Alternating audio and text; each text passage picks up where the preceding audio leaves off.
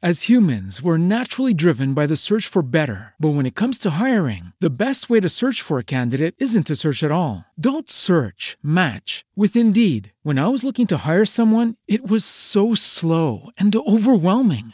I wish I had used Indeed. If you need to hire, you need Indeed. Indeed is your matching and hiring platform with over 350 million global monthly visitors, according to Indeed data, and a matching engine that helps you find quality candidates fast. Ditch the busy work. Use Indeed for scheduling, screening, and messaging so you can connect with candidates faster. And Indeed doesn't just help you hire faster. 93% of employers agree Indeed delivers the highest quality matches compared to other job sites, according to a recent Indeed survey. And listeners of this show will get a $75 sponsored job credit to get your jobs more visibility at Indeed.com/podcast. That's Indeed.com/podcast. Terms and conditions apply.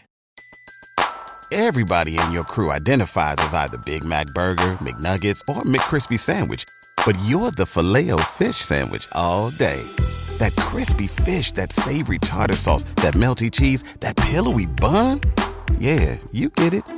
Every time. And if you love the Filet-O-Fish, right now you can catch two of the classics you love for just $6. Limited time only. Price and participation may vary. Cannot be combined with any other offer. Single item at regular price. Ba-da-ba-ba-ba. Good evening, Rifters. This is Rifts and Rules, the 5e D&D podcast where we go through the many 5e books and talk about various rules to enhance your gameplay experience. I'm Remy, Dungeon Master and a player on the Riftwake podcast. I'm Mitch, a player on Riftwake and the backup Nathan.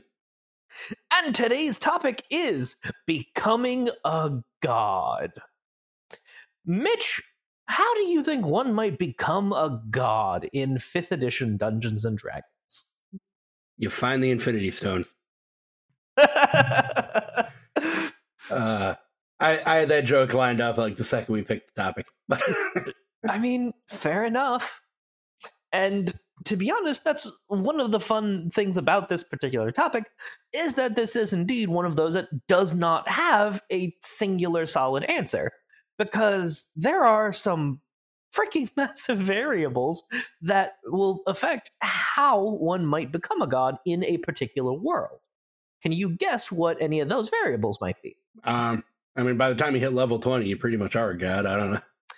Well, you're not wrong in terms of them being gods compared to average mortals, but the biggest variable is that exactly what a god is varies by Dungeon Master and just varies by world. There is no singular definition in D&D necessarily of what a god really is. So, to give a more specific example, are you aware of the fact that Tiamat has a character sheet? No. So yeah, from Out of the Abyss, I want to say, they actually do have a CR30 stat block for Tiamat, who is, the god of evil dragons and a few other things. Honestly, that's one of the downsides of a homebrew world, is that I don't actually remember what all of her domains actually are. But the point is, this is CR30, so 25 AC, 615 hit points, legendary actions, yada, yada, yada.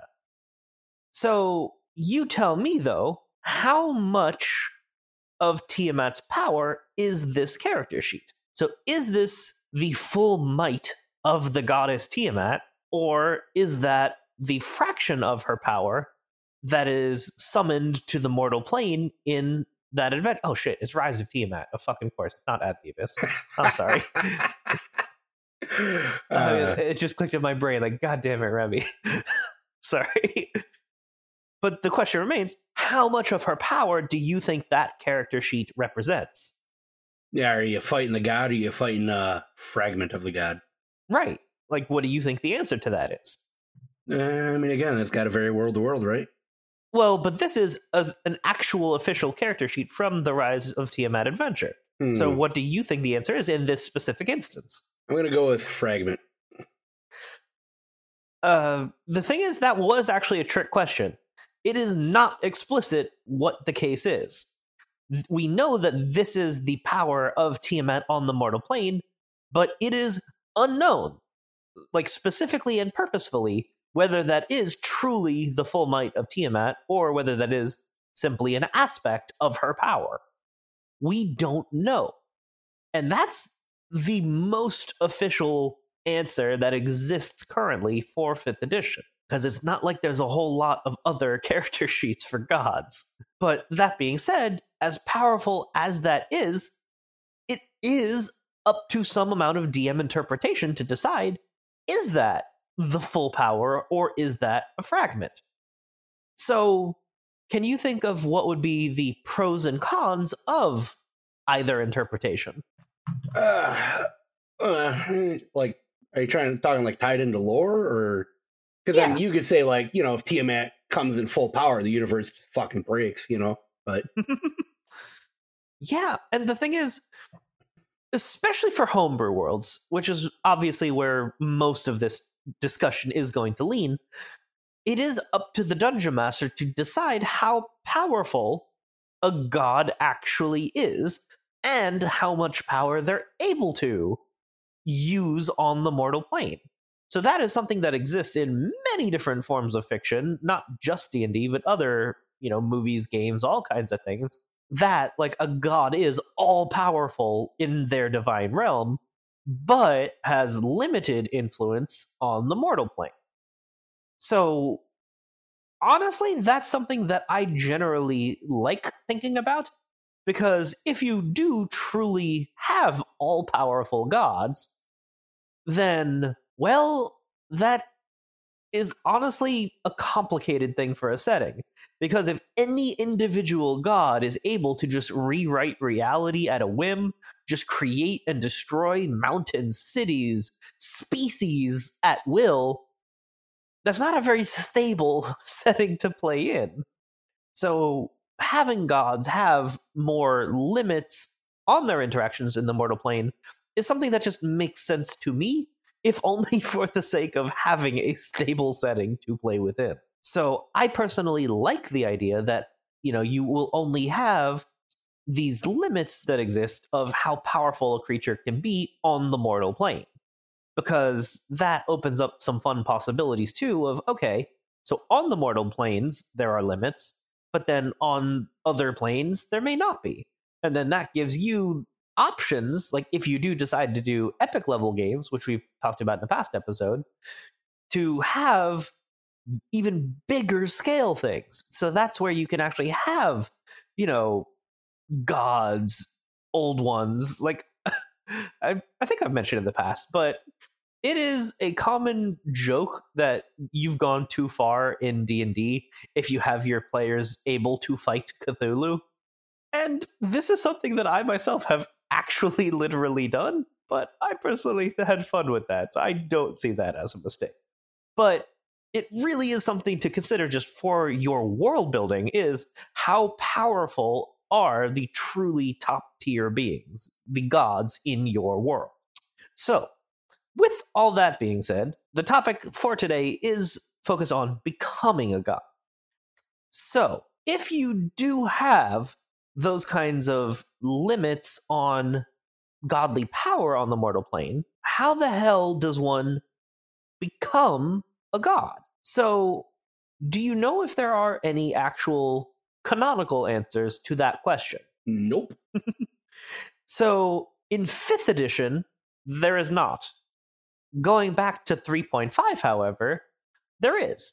And there's also all kinds of lore going back through many previous editions of D&D that talk about how certain gods became gods.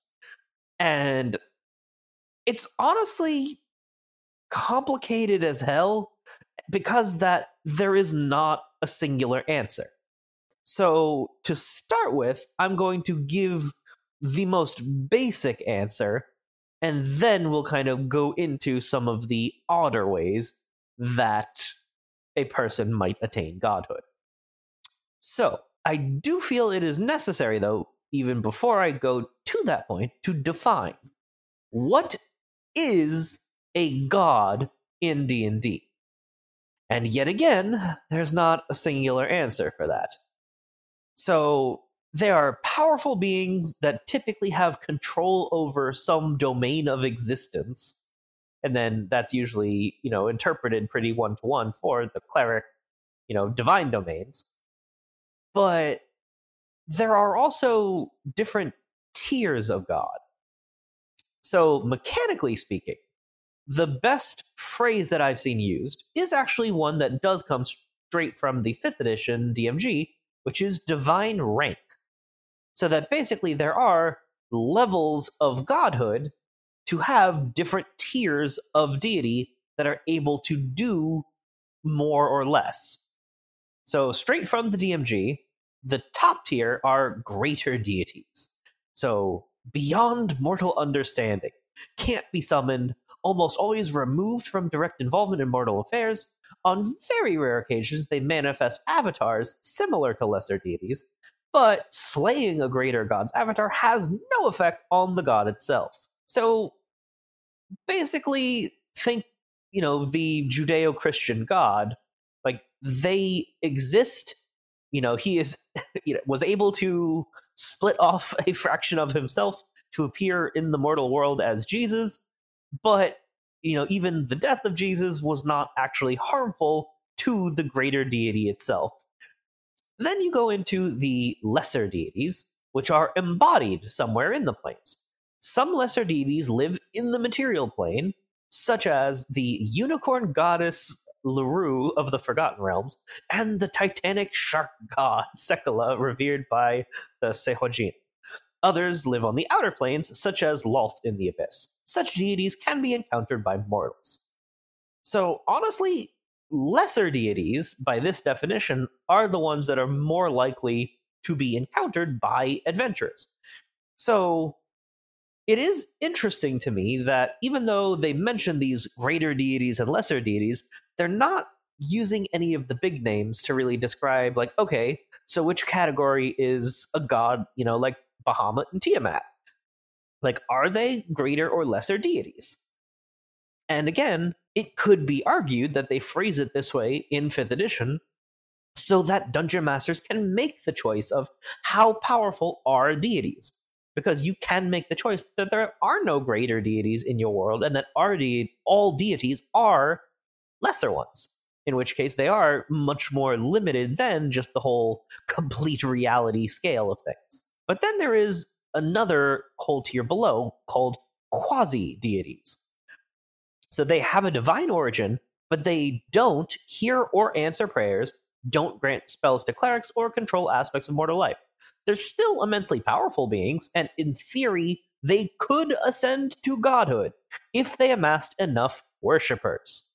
Quasi-deities fall into 3 subcategories: demigods, titans, and vestiges. So here is where things get interesting. So they have a divine origin, but they're not actual capital G gods. So they're powerful. And again, here is the only place in 5th edition where it is explicitly spelled out. They can ascend to godhood if they amass enough worshippers. So that is interesting. So that tells us the only canonical information on ascent to godhood in 5th edition.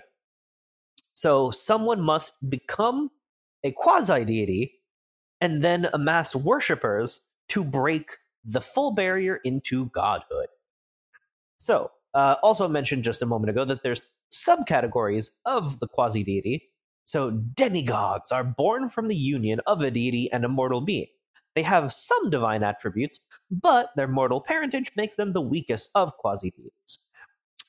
Titans are the divine creations of deities. They might be birthed from the union of 2 deities, manufactured on a divine forge, born from the blood spilled by a god, or otherwise brought about through divine will or substance. And then finally, vestiges are deities who've lost nearly all of their worshippers and are considered dead from a mortal perspective. Esoteric rituals can sometimes contact these beings and draw on their latent power. I really like a lot of the stuff here. So, okay, demigods. So this is the classic, Hercules born from a god and has the potential to ascend to a full god himself. Titans is actually one of the more interesting potentials to me, though. So this is saying that there are divine creations. So deities can just create a creature or a being of some sort that has the potential to ascend farther. But there's a little bit at the end there that is the important bit too. Or otherwise brought about through divine will or substance. Can you tell me another interpretation that might be applied to that? I got nothing right now. Let me put it this way. Or otherwise brought about through divine will. That is the most important phrase here after the worshippers one. Because this implies that a god is able to will the creation of a titan, but it doesn't just say create, it also says or otherwise brought about, which could be interpreted to mean that an existing being can be upgraded into a titan. So this is another thing that can occasionally come up in fiction and is actually mentioned in a few other places in the DMG, that gods are able to infuse some divine power into individuals. I mean, that's how most people interpret the existence of clerics and paladins. But this is simply saying that it's possible for gods to go farther than that, to ascend mortals, potentially, into titans. And then once they are ascended to titans, that makes that mortal into a quasi-deity, which then gives them the potential to gather worshippers and ascend to proper, full-on godhood.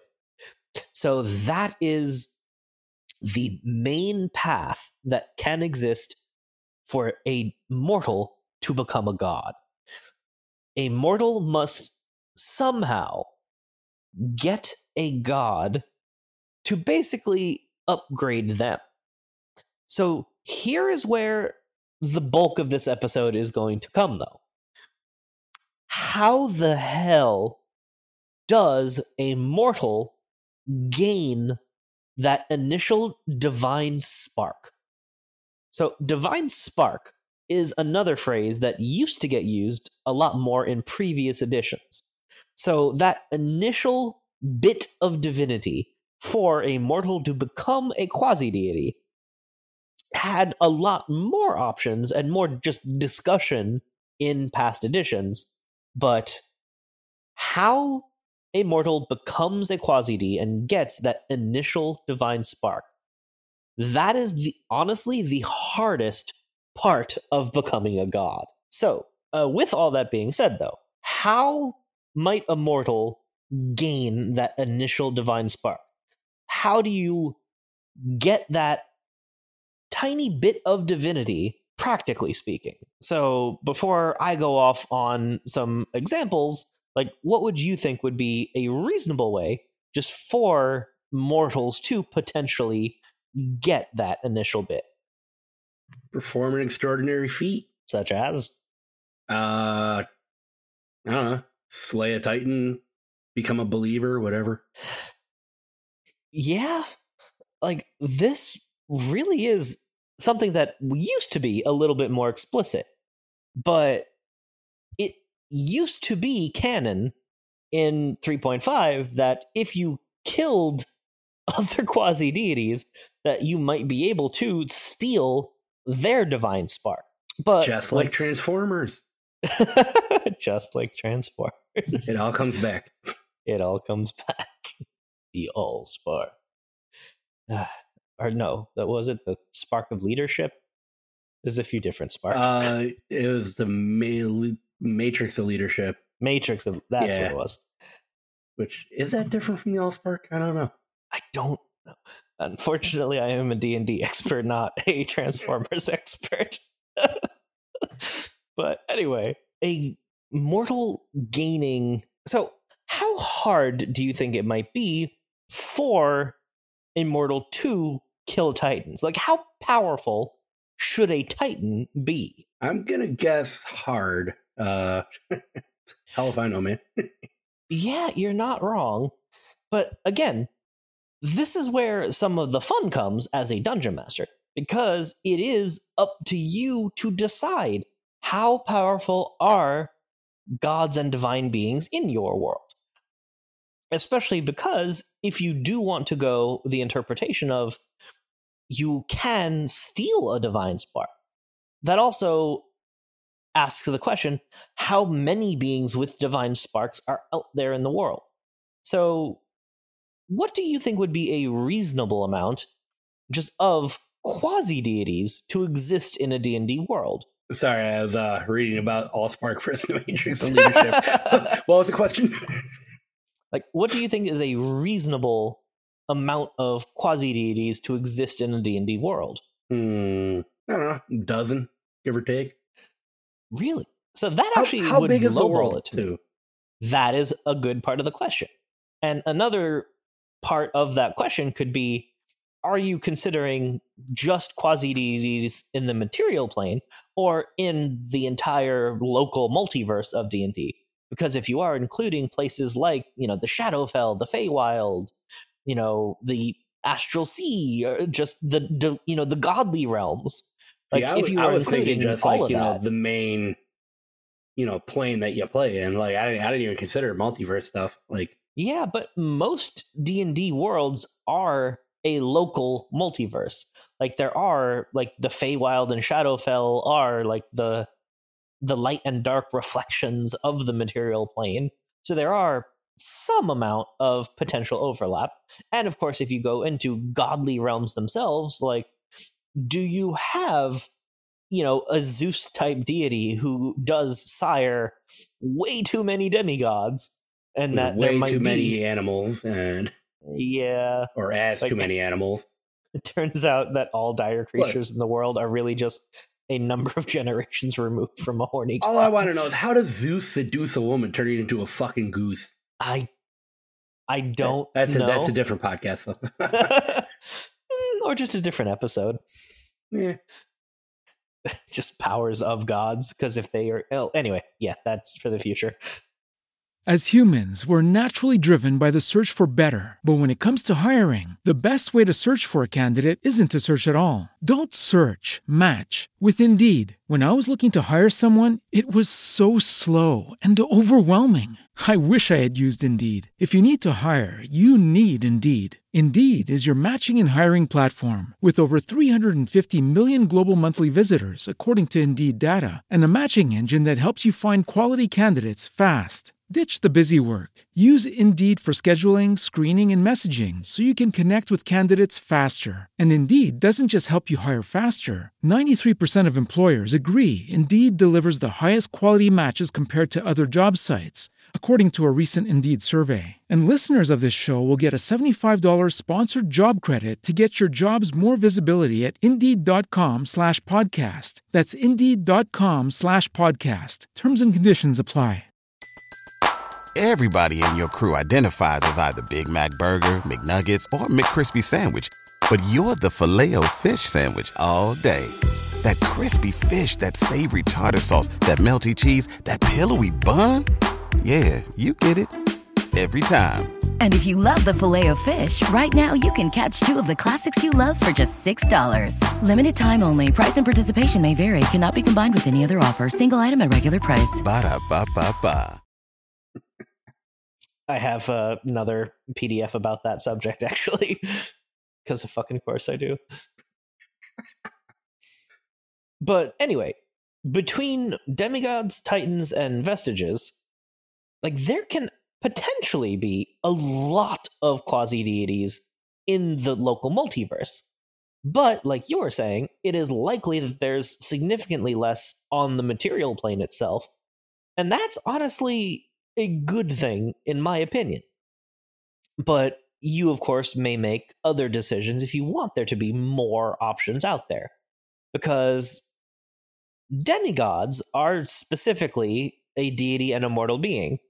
But would the child of a demigod and a mortal still have enough divine blood to be a demigod themselves? Is it like a genetics thing where there's a chance of it might pass on enough godly blood? If 2 demigods have a child, does that change the odds? Like, there's a lot of kind of specific questions that you can make the rules for your own world that don't have explicitly written rules. So there is a lot of just DM choice involved in the details of how all of this works, how much potential availability there is for such things. So if you do say that like the demigod gene can get passed on, then there might be a considerable number of demigods in the world. And it's even possible at that point that a lot of people might not know that they actually do have, that demigodhood. So if you do have, a lot of them, that might actually be like a source of clerics and paladins. So maybe there is individuals born in the world that feel like a connection to a particular deity or just domain even, and they might never know that it's because they are a descendant of that god. Like, you can make a rule. Like, again, there is a lot of this that is up to you. So you can decide that, okay, let's say that there is a cleric who is a dwarf cleric of the Forge, who is a, direct descendant dozens and dozens of generations back to Moradin himself. And then maybe you make the choice that maybe they do just have that potential in them, but then if they do survive all the way to level 20, that maybe you decide to homebrew, like, epic boons are something that is from the 5th edition Dungeon Master's Guide, that is a way to grow characters after level 20. So maybe you decide to just invent a, boon of, demigod, like boon of God's blood or some such, that is just a character that makes it to level 20 might have the potential to awaken like dormant godly blood to ascend into a demigod without direct like godly action. Like, again, there's no single way to do this, and that's honestly part of what makes this so fun, is the fact that it is up to you as the dungeon master to decide, do you want there to be more options for someone to be able to ascend without direct deity interference or control? Because that creates some interesting questions as well. So if you do say that there are ways to steal divine sparks, if you say that there are ways for individuals to ascend to demigodhood or to, steal the power from vestiges, that creates opportunity in the world for there to become divine beings outside the control of the existing pantheon. And that creates some real interesting big picture story, in my opinion. So, Mitch, what would you think if just you're playing in a D&D game and you, like, your characters, like, let's say this is, relatively late game stuff. So let's say you're all, 14th level or so.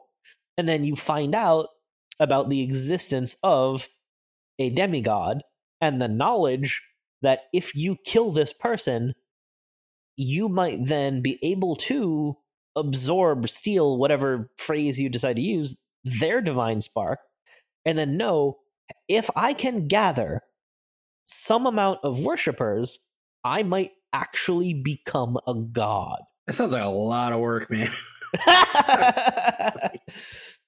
Okay, you're right. Maybe not you personally, but as a option in a D&D game, do you think that that is something that some players might be interested in? Oh, definitely. But I'm also like the kind of guy where it's like immortality sounds like the worst fucking thing in the world to me.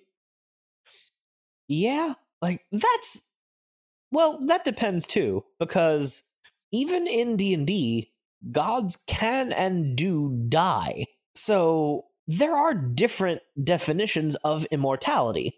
There is unkillable, as well as unable to die a natural death.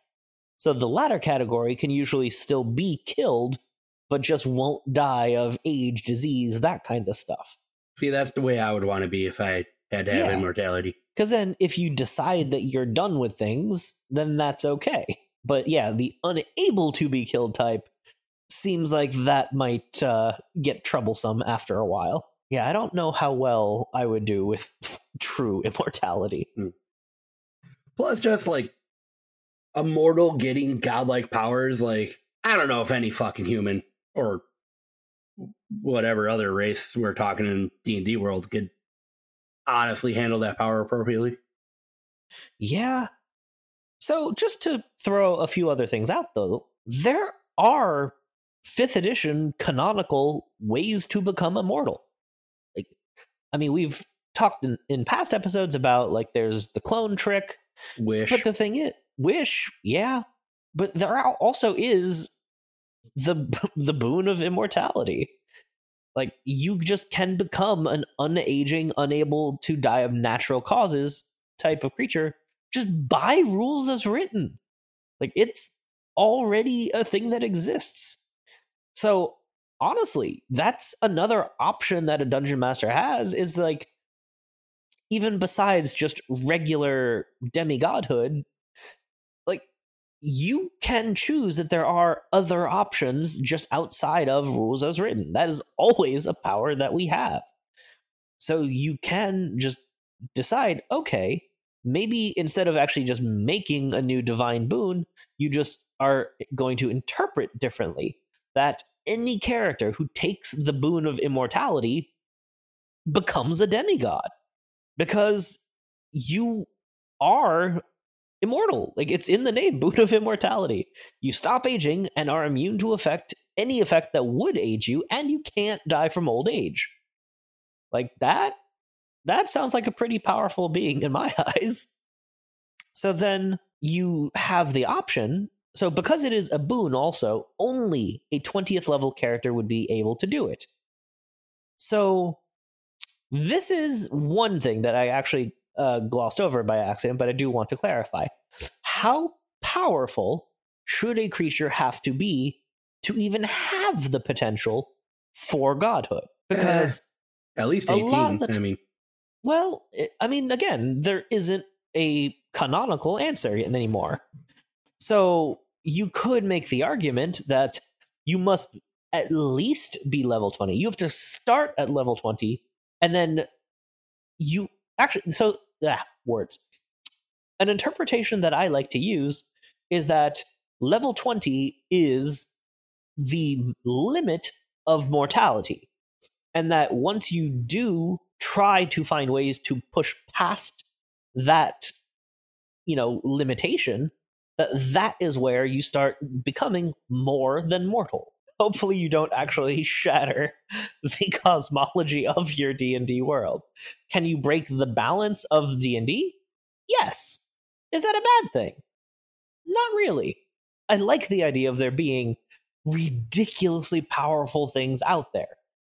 Like, so something that I have talked a little bit in the past, like, I like the idea that there are some things that even adventurers should just look at and say nope and just go the other way. So having there be multiple beings that exist that are, like, stronger than a level 20 adventurer, I like that. And having the idea for adventurers to be able to push past their mortality on their own, I like that too.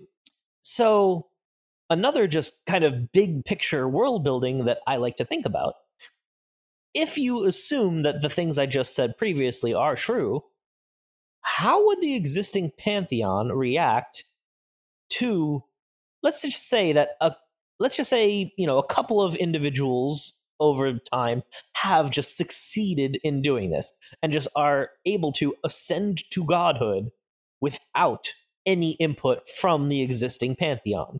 How's the pantheon likely to react to that? Kind of like old money when they meet new money. Maybe. But the point being, I think there's a lot of potentially interesting story to tell for that. So it could be the kind of thing where you have a quasi-deity leading a cult trying to get the worshippers to ascend themselves to full godhood, and the rest of the pantheon of, full deities, seeing that or just finding out about that and just deciding, no, this is an exclusive club and you're not welcome. And then you just have basically dreams sent to clerics and paladins the world over, and just amassing just an army trying to stomp out this cult before it succeeds. Or maybe the other way might happen of, like, maybe there is just some overworked god that would welcome the idea of a new god to just hand over, part of their domain that they just don't care for but have control of. Like, or start a new religious war, death to the new gods. Or maybe there is just like a group, an adventuring party entirely. Like, this could be an epic level campaign itself, where you have a party of adventurers that do together succeed in ascending to godhood, and then just try to either, just ingratiate themselves with the existing deities, or potentially the more likely adventurer outcome, deciding we are now gods, we want to be the only gods. So then you just have an epic level campaign that is a holy war of your adventuring party, now gods, that are just trying to just deal with all of the existing gods in the world to try to become the only gods left. Like, having a god on god D&D war, like, that seems like that would be an interesting time to me. Hot god on god action. Yep. So all that I've said, though, is the most rules as written way, although with obviously a lot of homebrew interpretation. But there are other options as well, just that have existed in the past. So technically speaking, I mentioned that stealing of the divine spark. And that was something that was talked about a lot more in the past. But besides that, there was also the idea that if you can successfully kill a god somehow, that there might be the potential to claim their domain or domains to ascend to godhood directly from that. But again, this is where how powerful are gods in your world becomes very, very relevant. Because if you truly have all-powerful gods, that ain't going to happen. But if you do have the interpretation that gods aren't all-powerful, and that, like, the Tiamat stat sheet is full-powered Tiamat, well, then that becomes something that a party of adventurers might be able to deal with. So another option, actually, I was reminded of by something you said earlier, that you yourself are not super sold on full immortality, and it might be possible for a god to just get tired. So maybe you do just have a god who is done with it and just decides, I don't want to do this anymore. And then either just unmakes themselves from existence, or just makes the choice of, okay, you are, a cleric I've had an eye on for the last century or so. You're good. You're going to take my place and be the new me. And I'm done. Bye-bye. And, then they just dissolve out of existence again. I just kind of pictured the meme of Professor Farnsworth. I don't want to live on this planet anymore. Yeah. And honestly, like, if you do have, like, let's say that there's, a god of nature that just has, like, a continent that is the big focus for them, and then that just becomes industrialized over a couple centuries, that might suck for them, and they might just decide, like, I don't want to do this anymore. Just, I'm done. You're telling me Melora wouldn't be a fan of the Industrial Revolution? I'm not going to get into that. But another thing that I think might be kind of neat, that this also could be another just entire campaign idea of just, there is a god that just is done. And so they make a choice. And basically, imagine if a god pulled a Willy Wonka, where you just have the god create some sort of contest to become the new them. That could get nuts on a global scale very, very easily. And that seems like something that would be a lot of fun for me personally. Like, that is an idea that I would enjoy playing. Countries collapsing, continents getting torn apart. Mm-hmm. Like, could you imagine if just like all the most powerful people in the world just find out there is a chance now to ascend to godhood with a, theoretically easier way than the long process would take. Like that. Oh shit! Just imagine what would happen if that happened on Earth. Like, oh boy, yeah. If there's, but also that would be the question of like, what would be the contest itself? Like, what would it be funny too if we actually just found out at that moment, like, yeah, it turns out there is no Judeo-Christian God. The Greeks had it right all along, and that it is the whole Greek pantheon that really run things, and we were just all wrong. Like, that would be just such a strange. Anyway, that was a random mental tangent. Sorry. Where was I? Right. So another option, though, like, it is possible for gods to die, or just for there to be domains that exist that don't have like a god who is in charge of that. So it could also be possible for the pantheon that exists in your world to make the choice, hey, like, we have an opening here for whatever reason, and just we want to just either pick a mortal to ascend, or just, again, we did explicitly say that gods can create quasi-deities, so maybe the pantheon themselves just create a new god or ascend someone into a new god. Either of those are possible. Now hiring, entry-level position, must contain. Just try.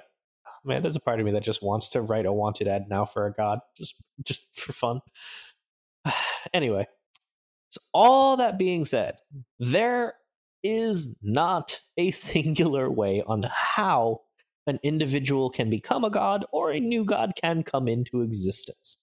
It is, as ever, up to the Dungeon Master to decide exactly how gods work in their world, and then what would the process and options be, options plural, to point out again, for someone to become a god in your world.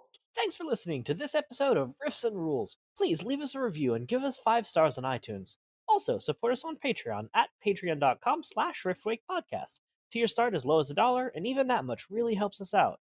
Supporters get benefits such as behind-the-scenes content, early access to episodes, access to a monthly hangout where you'll be able to chat with the cast, and even input on Riffs and Rules topics.